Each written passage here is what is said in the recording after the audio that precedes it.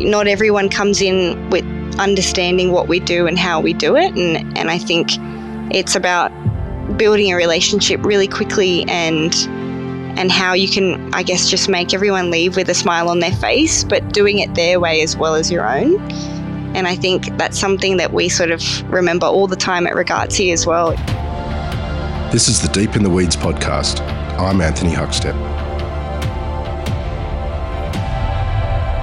A few times now on the show, we've talked to people that have made a transition from the front of house to the kitchen, lured by food and cookery. Some go the other way after learning their craft in commercial kitchens. They break out to be customer facing and run the restaurant. What's it like leaving the apron behind and forging a career in the front of house? Laura Hughes is the restaurant manager of Ragazzi in Sydney. Laura, how are you? Well, how are you? I'm good. It's great to get you on the show. You're leading the team of a cracking little restaurant there in the centre of Sydney. How are things? Busy, I guess, this time of the year. But going really well, I guess. I'm happy. Tell us a little bit about Ragazzi. It's sort of tucked away, hidden little gem that, many people might not know about it. That's exactly how I would describe it, a tiny little gem tucked away in the corner. A lot of people sort of think that we're the back entrance to something else because we're such a small little venue. No, that's it. You walk in and people sort of say, where's the rest of it? Which is quite a funny reaction that some people have. Ragazzi is sort of a bit of a powerhouse. It's fun, it's pumping, we're always busy, which is a really, really good thing as well. And it's just... as Ragazzi means it means mates really, and that's genuinely what we try and do with our customers and the vibe that we present in the restaurant. And, it should be that fun place that you can come and have a quick plate of pasta with your friends, or, you walk in on your own and have a glass of wine and off you go. So it's sort of a really fun space that it can be what you want it to be as well. And we do get those people that sort of in and out, or people that want to sit around a little bit longer. So it's a fun little spot. Definitely keeps me busy, but yeah, it's really good fun actually. Tell us a little bit about sort of the offering. You did mention a little bit about pasta and wine there, but what's a meal like at Ragazzi? So it's pretty produce specific, I would say. The menu changes every day. So we have about 5 little snack options varying in size, some of them little bite-sized pieces, then going through to larger options.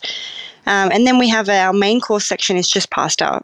So we offer a couple of sides, a few desserts, scoops of ice creams, bits and pieces. But generally we see sort of if it's all designed to be shared and everything. So we sort of see people grab 2 or 3 little snacks, bite-sized pieces, and then move on to sort of a pasta each, and then a little affogato or something to finish off for dessert.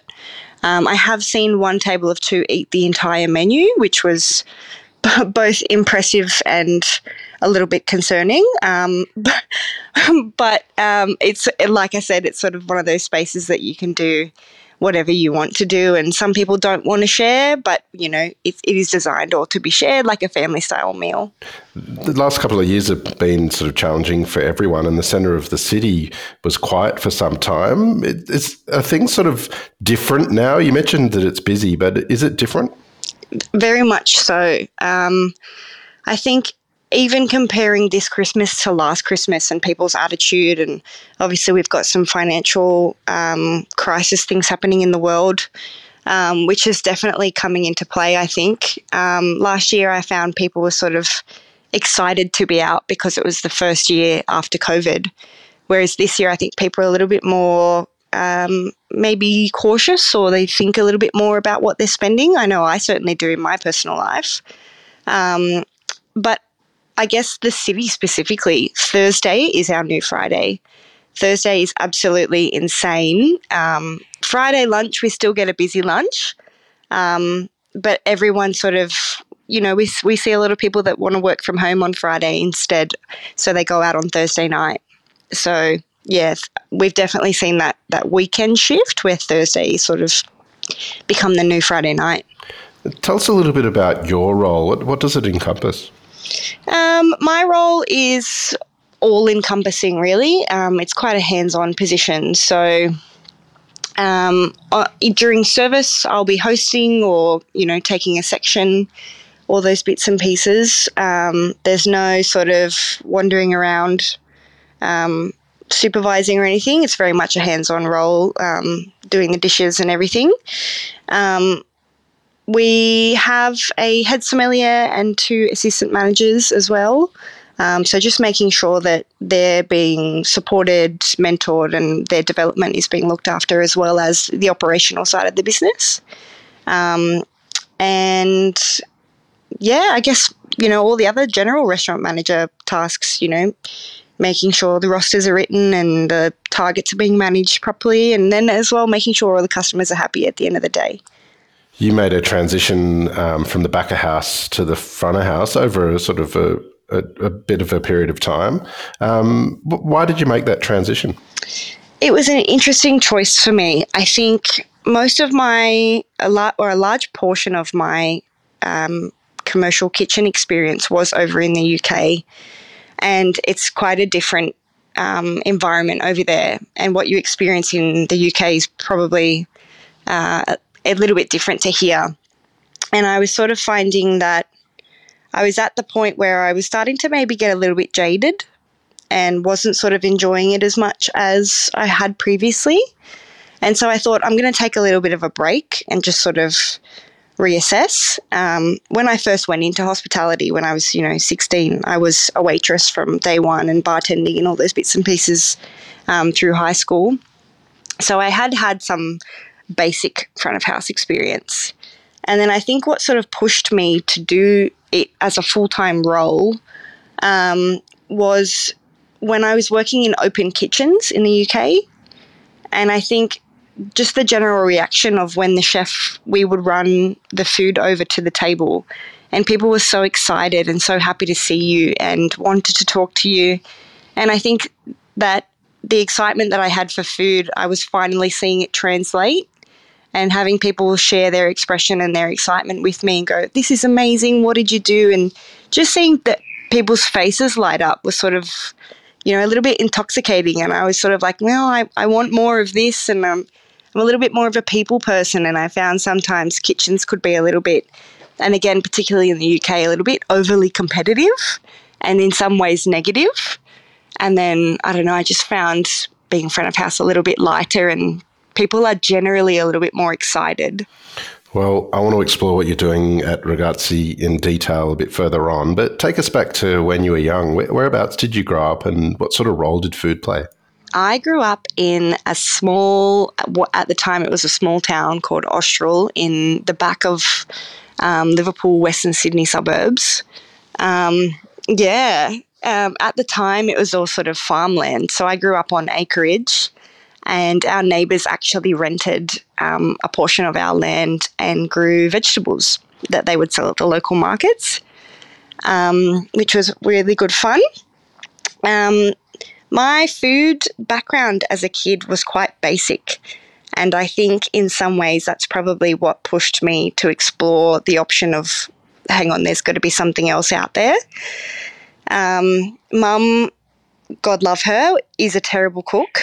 No offense if she's listening. She is not the chef of the family by any means. But I guess my first real experience of food and my first positive memory of food was when my dad would cook bacon and eggs for us over the campfire outside. We'd have a little fire, and he cooked bacon and eggs one night, and I honestly thought he was a magician. I was like, this is the best thing in the world. How did you do that? Such a simple, innocent, young memory was always sort of piqued my interest. Mum's version of vegetables on the table was a bag of peas, carrot and corn, and my sister would eat them frozen. So, I hated vegetables growing up because it was like, hang on, what are these little cubes doing on my plate? Like, I didn't get it. And then it wasn't until I realised what a carrot actually looked like in whole and how it can taste being left alone was sort of transformative for me. You mentioned that when you were 16, you sort of cut your teeth in the front of house of hospitality. What was that sort of experience like for you at the time?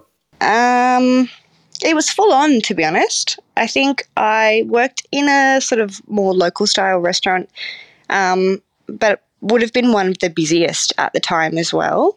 So I sort of went sort of straight into it, and just always sort of found that naturally I understood what was happening around me. And obviously, you know, you learn and you need tweaks and things like that. But it was the buzz that I enjoyed, and those busy services where you're like, oh, that was so much fun tonight. You know, we got absolutely slammed, but it was a great service. It was that sort of adrenaline that sort of kept me interested, I guess. When did you make the transition into the kitchen? I was about 18, so just after high school. Being a chef was something that I always wanted to do, and there's family videos of me at 7 years old saying that I wanted to be a chef.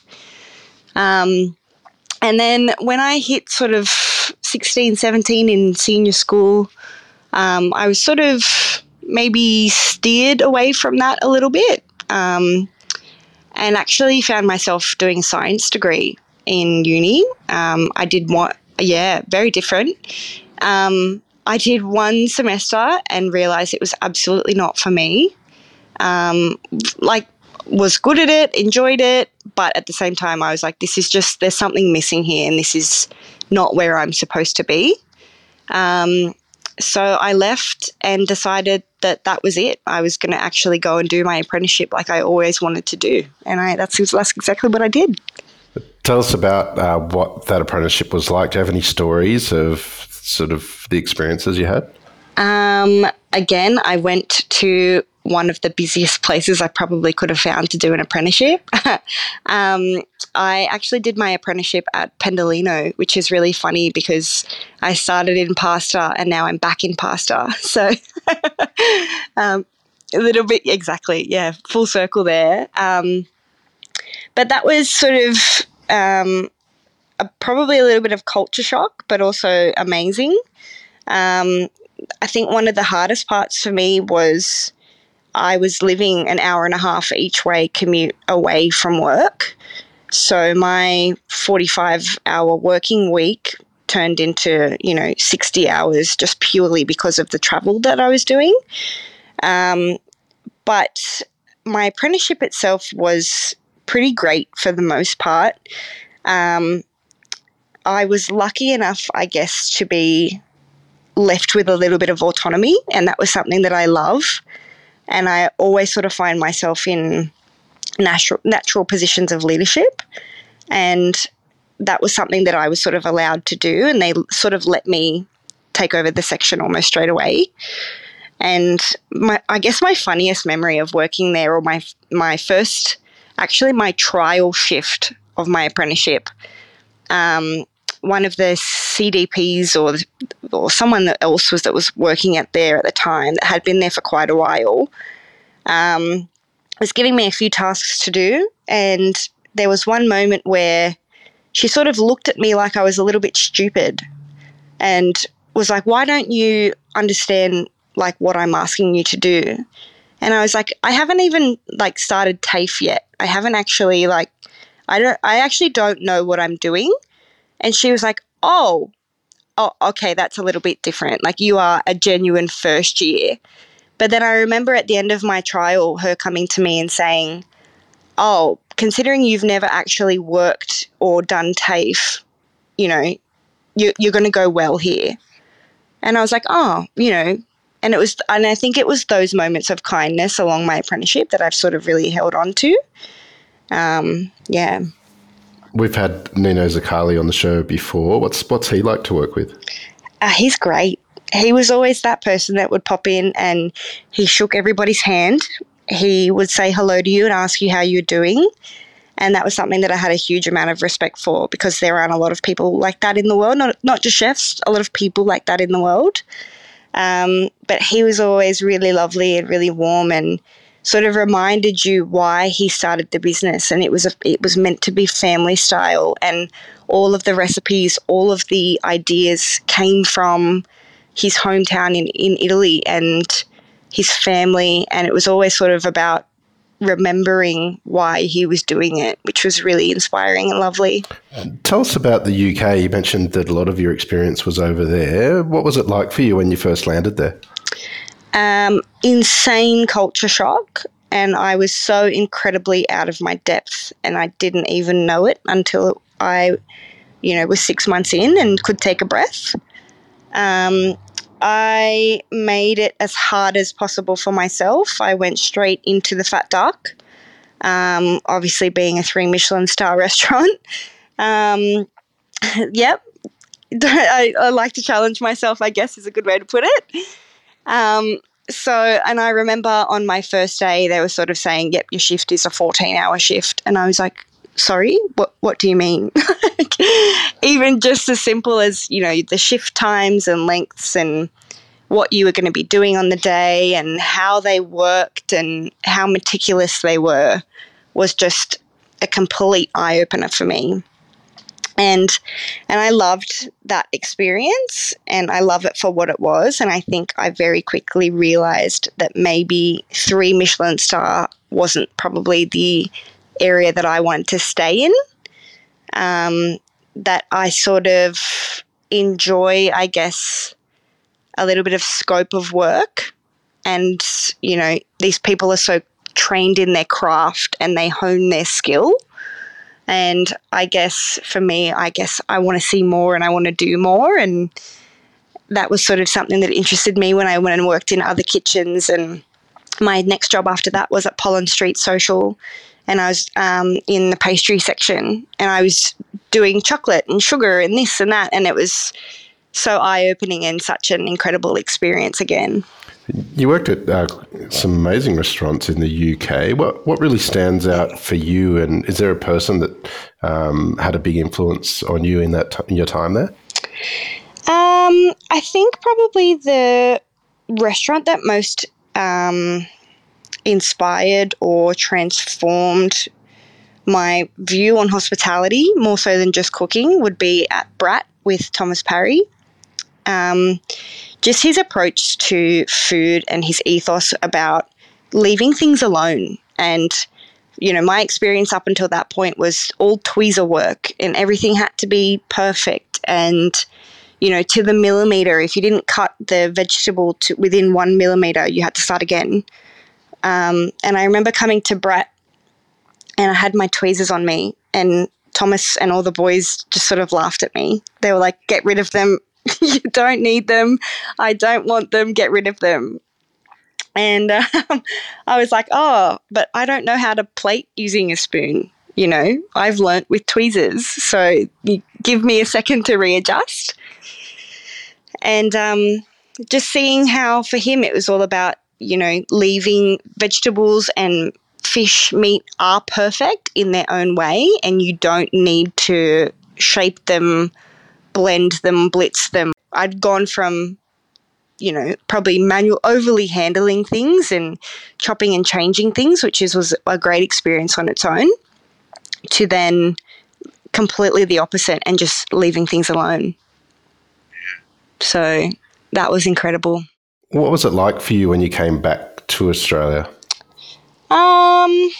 That was a really challenging experience, to be honest. I came back just as COVID was starting as well. So it was an interesting time to be looking for work and all those sort of career path things.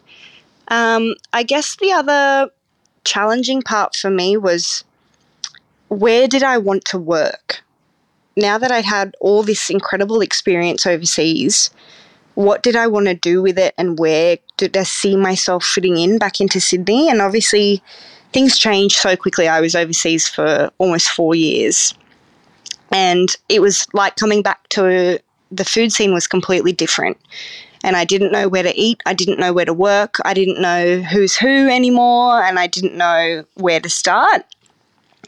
So I think I was sort of applying for a few places, and everyone was saying with COVID we're not hiring at the moment, which in turn was a blessing. But it kind of felt for me like I was left a little bit uninspired, and because there was so many people over in the UK doing all these weird and wonderful things, that I was sort of like, is the Sydney scene at the same place as London? And I think I sort of came back going, oh no, it's not as good. And then very quickly once I started eating out again, I was like, okay, no, it's not that it's better or worse. It's just a different scene. And the way that we eat and the way that we approach food and the way that we dine in Sydney is a lot more relaxed. And again, a lot more of that expression of just leaving food alone and just having a good time rather than focusing on tablecloths and things like that as they do in the UK. So it was just, I guess, adapting and changing my mindset again and learning how to dine out in Sydney and how to appreciate things. And in some ways, it sort of felt like I had reached the peak, in kitchens and obviously working in some of the most amazing places in the world.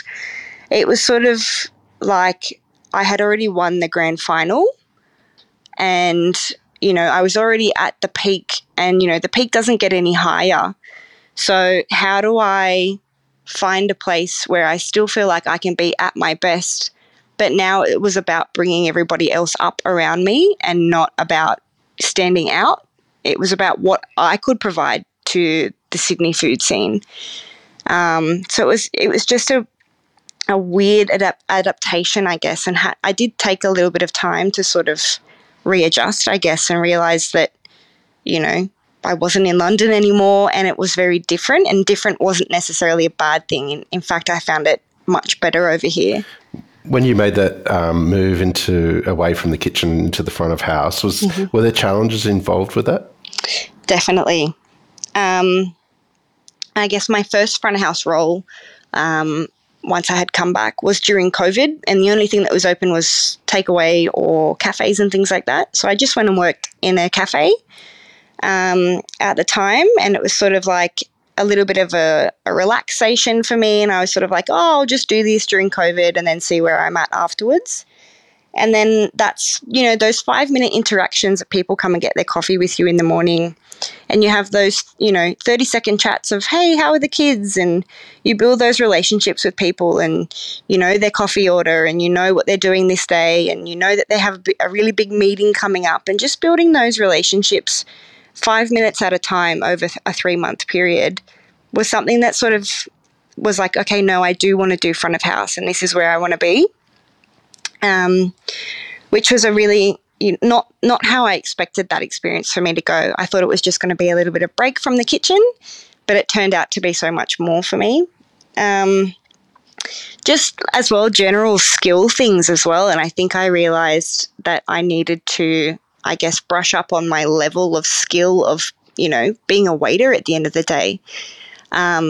It had been years since I had been on the floor, and when you're in front of house service in the UK, in back of house service in the UK, there were a few places that got you to do some front of house training as well, since you was customer facing still.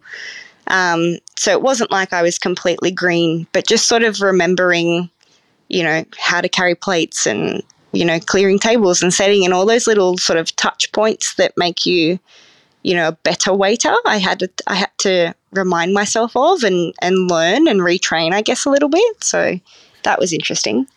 You had a role for a period of time with Bodhi Restaurant, a vegan yum cha. Tell us what that was like. That was a unique experience for many reasons. My first restaurant manager position, as well as being a yum cha restaurant that I'd never worked in. So getting to learn the clientele who had been coming there for 30 years, telling me that's not how we do it here.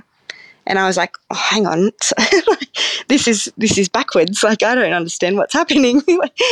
They were training me, I guess, and learning what they wanted and what they'd come to know and love. about Bodhi and what it meant for so many people, and hearing some of the stories about how there were, cancer patients going through chemo who couldn't eat anything except the food at Bodhi, and what it meant to the people in the community. Being vegan again is another level of, learning and education for me on, allergies, dietaries, all these bits and pieces, and what people can and can't eat, and what people want to eat as well. It was a very eye-opening experience for me in the sense of, your natural, and for me being in kitchens, my natural thing when we were talking about cocktail development or menu development, I'd never done anything vegan before. So that was another element as well, and going, oh, hang on, we can't use butter. What else can we use? And I want to make a coffee. Oh, wait, we only have oat milk. Just those small little adaptations as well. And it was a very rewarding experience at the end of the day. I was lucky enough to have a fantastic team that we sort of rebuilt, and I think it was one of the best management teams that I had worked with in the end. And particularly the women that I worked with, it was pretty much an all-female team at the time. They were incredible and incredibly supportive, and I learnt a lot. We've had Heaven Lee on the show before. Do you have any stories of what it was like working with her? She's just a bundle of fun, to be honest. She is just always high octane, and there was always something going on. And whenever she'd walk into the restaurant, she would always have a story for you. And we're like, what's on Heaven's plate today? What's she doing today? She was always sort of looking for opportunity, and always had her eyes wide open. She'd walk in the restaurant and go, that table's not straight. This person needs new chopsticks. She was always very clued into the minor details, as well as, what opportunity can we do next? And Laura, what do you need? And how can we grow your career? And what can we do for you? So, so quite an interesting person to work for. And again, had a lot of stories from what it was like when, her mum was running the venue, and when she was, 16, 18, and would go to the restaurant after school to work, and hearing the stories that she brought to the table, and was sort of like, oh, wow, again, this big family era and big dynasty, I guess, and how it all unfolded. How did the gig with the Love Tilly group come about? Well, when Bodhi shut down, I unfortunately was looking for a position. Had a couple of opportunities come up, and then Ragazzi was sort of the place I enjoyed being in the most. I guess the team, the size, the style of offering. Again, I was very familiar with pasta, so and compared to all the other venues that I was interviewing at or exploring options with, it felt the most natural for me, and the most homely, and I guess a little bit familiar, which sort of pushed me towards that option. Has your background, with chefing, has it helped you in the current role that you have of restaurant manager? Oh, without a doubt. I wouldn't be anywhere near the restaurant manager that I am without that experience. And I think those little moments of those realizations on a day-to-day service, when I sort of will go over to the kitchen and I notice things that other restaurant managers or even, my assistant manager sometimes don't notice because of that experience. And I definitely think that it has 100% made me a better restaurant manager. Also because when I'm making decisions or having discussions about things we want to change or develop in the restaurant, I think about it from the kitchen's point of view as well. It's not just about front of house. It's, that exactly one team, one dream sort of cliche saying. It's how will it affect the guys in the kitchen? And, front of house might have capacity to take on a little bit more today, but maybe back of house is struggling. And have we thought about it from their perspective? And I think it's just given me a little bit extra depth in my role. For young people that have sort of entered the industry recently, what sort of advice would you give to them about broadening their sort of careers in hospitality? I would definitely suggest exploring options. For me, I love food and I love my time that I spent in kitchens. And what front of house provides me is so different. And it's not that I love it more or less. It's just a very different experience for me. And I'm so grateful that I was a chef when I was younger and that I've, maybe got a little bit more maturity now to be able to handle a front of house role. And the way that you interact with customers and all these sorts of things. It's one of those situations where I always sort of say to people just to follow their gut. And if their gut instinct, like mine was telling me, go and be a chef, then just do it. And hospitality is such a fun industry. And it's one of those industries where you never stop learning. And I think that's the most exciting part for me. When I took on this role, we had a brief point where I needed to take on some more of the sommelier duties as well. And I have done my WSET level 2 basic wine training, but was nowhere at the experience level of a sommelier at the time, and was sort of found myself facing this task of, oh, okay, I need to take on this role. I need to learn more. And wine is one of those exact things where there is so much for you to learn that you never stop learning, because you might learn every vineyard and every grape in the world, but then next year the weather is a little bit different. So all the new vintages taste different.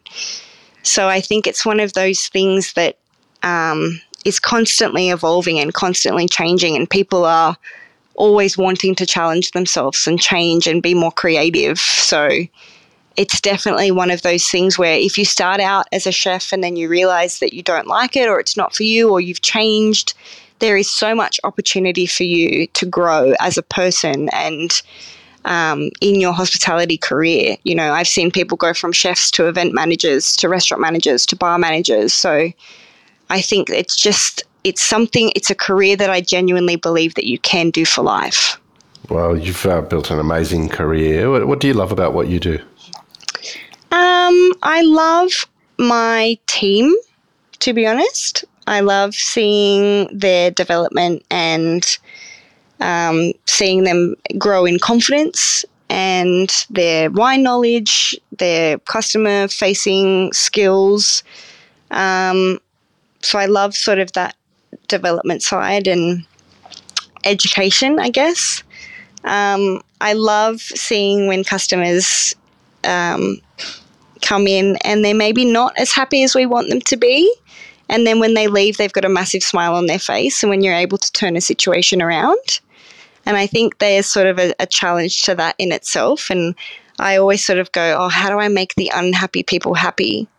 Not everyone comes in with understanding what we do and how we do it. And I think it's about building a relationship really quickly and how you can, I guess, just make everyone leave with a smile on their face, but doing it their way as well as your own.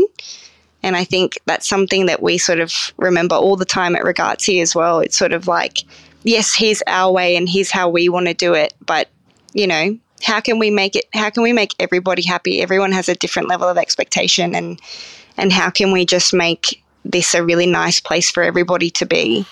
Well, Laura, it's amazing to have you on Deep in the Weeds today to hear just a part of your story. Look forward to seeing what unfolds from here. Please keep in touch and we'll catch up again soon. Thank you, definitely. It's been lovely chatting to you. This is the Deep in the Weeds podcast. I'm Anthony Huckstep. Stay tuned as we take a deep dive into the lives of the incredible people who ply their trade in the food and hospitality sector. Special thanks to executive producer Rob Locke for making this all happen. Follow us on Instagram at Deep in the Weeds Podcast, or email us at podcast@deepintheweeds.com.au. Stay safe and be well.